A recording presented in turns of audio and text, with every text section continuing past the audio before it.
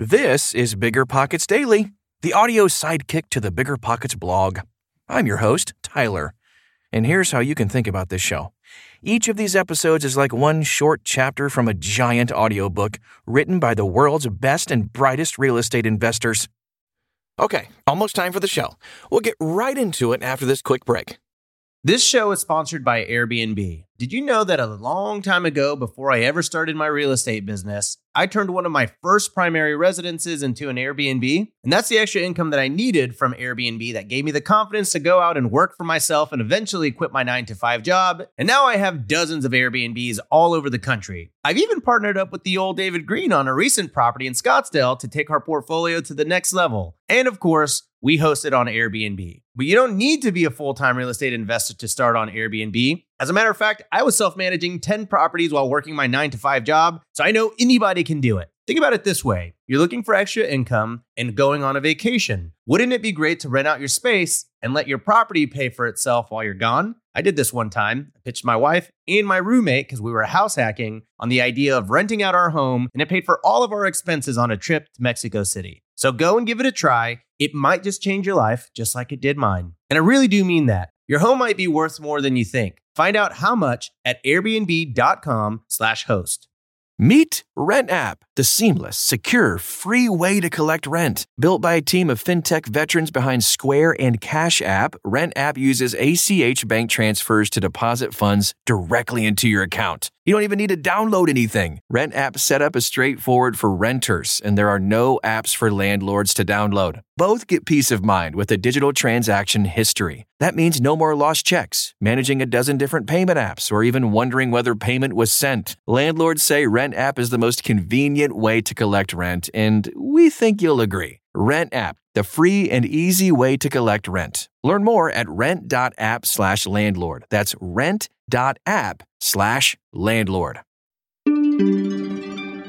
The Fair Housing Act and Landlords. What you should know, by Brandon Turner. The Fair Housing Act, FHA, ensures that any person can buy or rent a house or apartment wherever they want, regardless of their race, ethnicity, gender, religious preference, disability, family status, or national origin. Some areas of the United States also prohibit discrimination based on sexual orientation. As part of the Civil Rights Act of 1968, overseen by the U.S. Department of Housing and Urban Development, HUD, the Fair Housing Act prevents housing discrimination and ensures equal opportunities for all tenants and homebuyers. It was enacted during the Civil Rights Movement, shortly after the assassination of Martin Luther King Jr. It also states that you cannot discriminate through the terms of your lease agreement or by advertising with any preference toward protected classes. Unfortunately, the Fair Housing Act doesn't actually list the words you can't use in marketing communications. A good rule of thumb is to avoid exclusionary words like no or only, except when the exclusion is clearly allowed by law.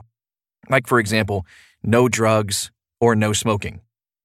After reading the above list of protected classes and examples of discriminatory language, you may think you have nothing to worry about. After all, most of us would never intentionally discriminate against any of the above classifications. However, intentional or not, discrimination is discrimination.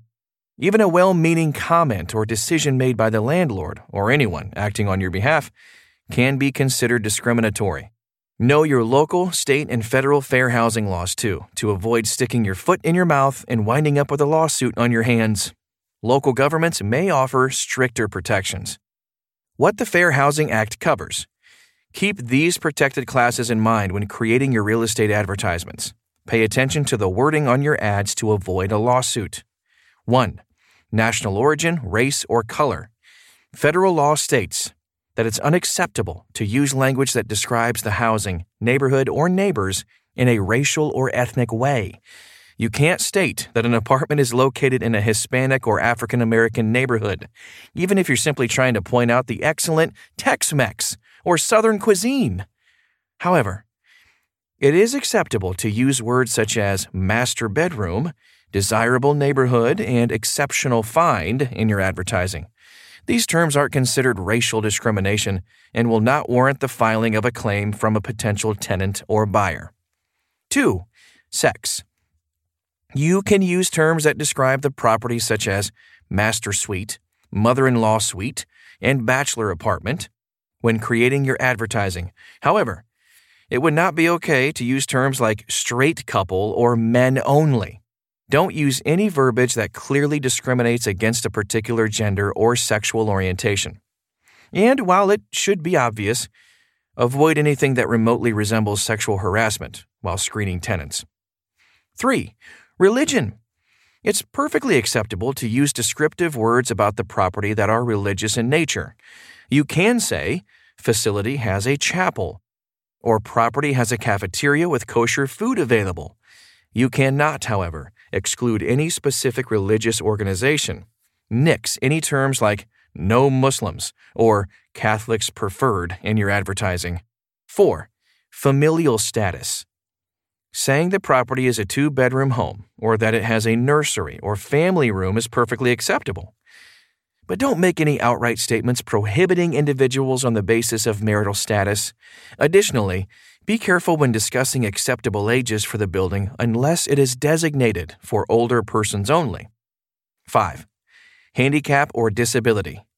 You can describe the property with terms such as second-floor walk-up, walk-in closets, close to hiking and jogging trails, and easy walk to public transportation without violating fair housing rights. You cannot use terms such as no wheelchairs or terms that directly discriminate against an individual. The law requires reasonable accommodations, such as allowing tenants to install wheelchair ramps for anyone with a disability. Take care when asking questions. The Fair Housing Act doesn't just apply to your marketing efforts. It matters when you meet with prospective renters, too. Avoid certain types of questions or statements that may be taken as derogatory in nature. And keep in mind that wording and tone are important as well. Don't ask questions such as, just how many children do you have? Or, where do you worship? Or make pointed comments to pregnant women.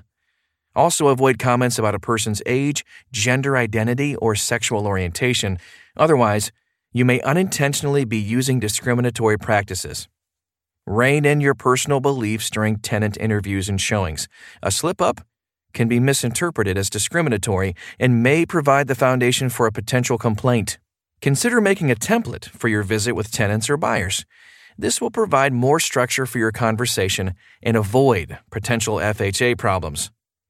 Treat all rental applicants equally and consistently. Stay on the legal side of the Fair Housing Act by, essentially, being a good person. Treat everyone equally and be consistent.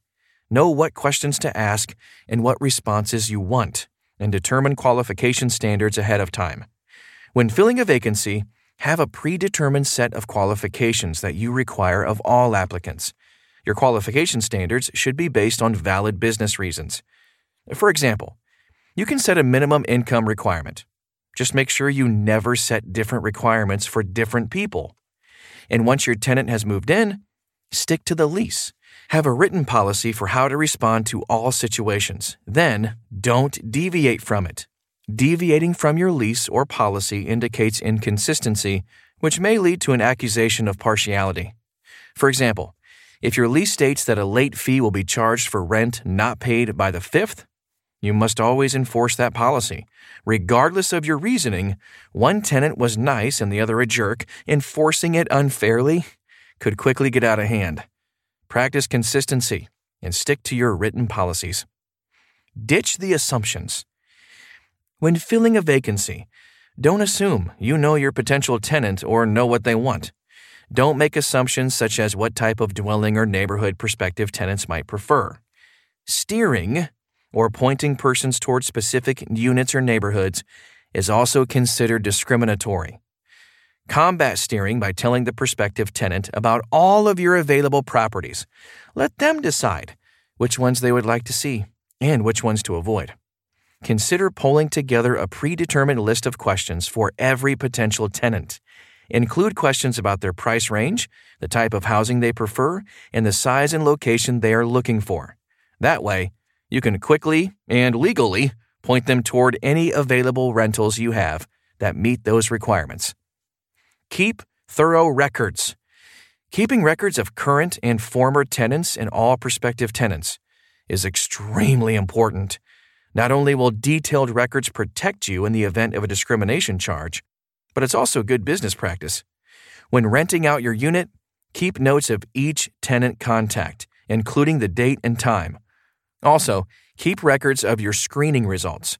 If tenants were denied, send them an adverse action notice and keep all the information you collected. The same goes for current and past tenants. Each tenant should have their own file where all of their information is stored. Keep records of phone calls, emails, letters, texts, complaints, notices, maintenance requests, and repairs. After the tenant is no longer with you, don't toss their file. Keep it in case you ever need it. Not only could it protect you, but accurate and detailed records also make your job much easier. When keeping records, try to think of it this way. You are telling a story from beginning to end. If someone other than you were to read it, would the story be absolutely clear? That's a wrap on today's episode of Bigger Pockets Daily. If you're enjoying the show, can I ask you a favor? Please leave us a rating and review in Apple Podcasts. It just takes a few seconds, and your feedback really helps us out. Thank you, really. And see you soon.